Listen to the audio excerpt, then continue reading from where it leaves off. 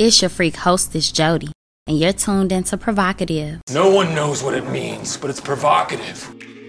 I will marry a nigga off some dick because everything else we can work on. And I have sporadic periods of excessive masturbation. I really like how that just sounded.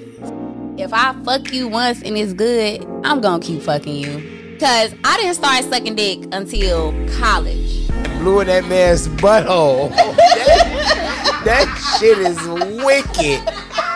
That shit is... All right, real quick, this episode is going to be about 8 things that people are into that they might be ashamed to admit or embarrassed to talk about. Let's get into it. Getting pissed on. Golden showers. This is called piss play. There are levels to it because you could play with the pee or you can get highly aroused from seeing pee. A motherfucker peeing on you. Some people enjoy the warmth and smell of pee. Some people that are like in a dominant kind of like situation, the dominant partner might pee on their submissive partner. I feel like R. Kelly gave that shit a bad rap. That's all I got to say on that. It just gave it a bad rap. Something else, being degraded. Some people get turned on by the experience of pain and humiliation during sex. And this could include getting your face nutted on, being degraded, like in terms of talks, like a motherfucker calling you like a bitch or a dirty slut. You know what? I think I want to call a nigga a dirty slut. I'm not really a degrader, y'all. I'm cool with, and I talked about this on the kink episode. So by the time this airs, it probably my kink episode would not have aired. So y'all getting a kind of preview. But I'm not really into that. But also, like, you know, being degraded might mean like rough sex. It might mean, you know, spitting. Like a motherfucker spitting on you, spitting in your mouth. That's like a little bit of that. Being stepped on, slapped a little bit. Like slap, just a little slap. Like that all fall into being degraded. Something else that people might not admit is that they might have a fetish or kink for watching their partner have sex with somebody else. Some people is into that shit. Like that's a fetish to want to see your lady or your man have sex with somebody else.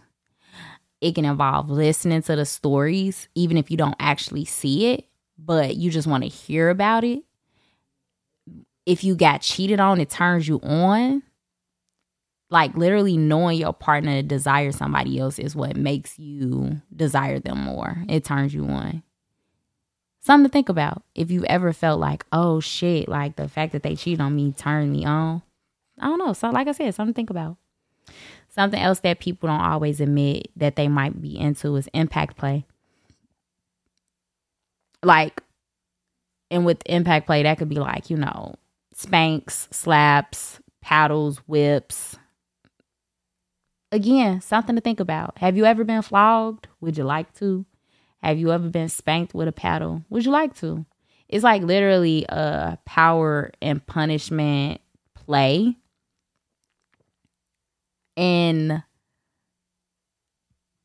what I don't want people to think is that it's just super violent, because it doesn't have to be, especially when, you know, you're consenting to it. So, yeah, it's usually safe. So, yeah.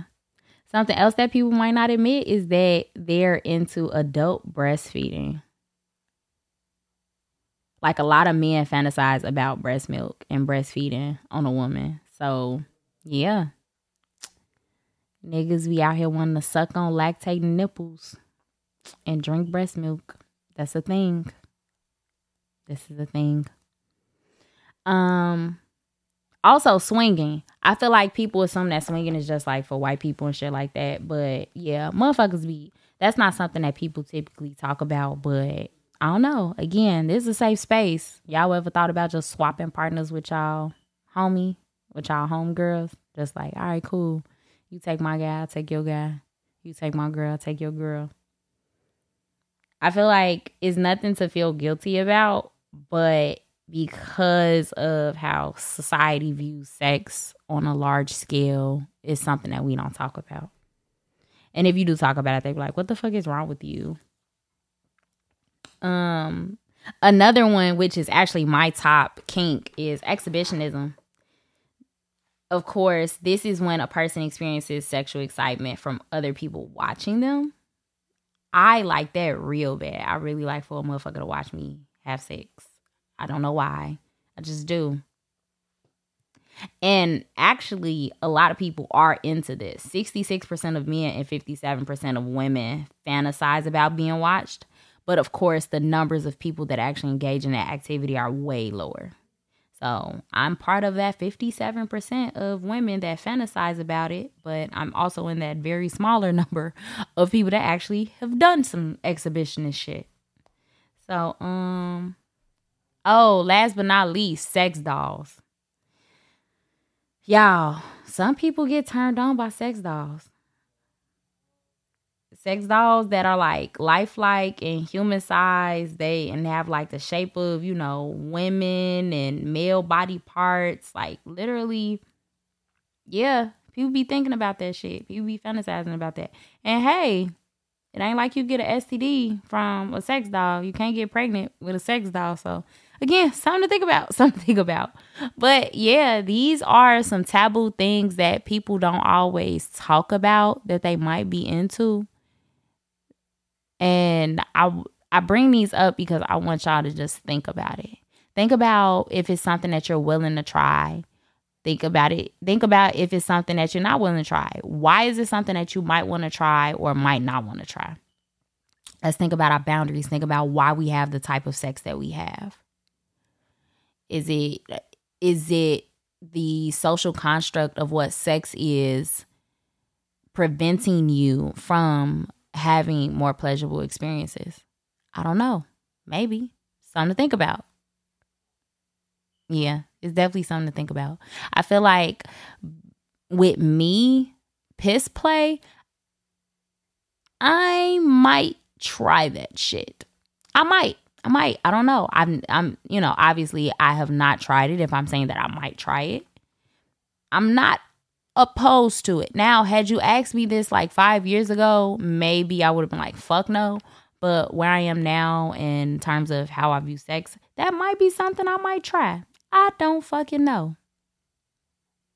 I don't have a lot of stuff that I won't try.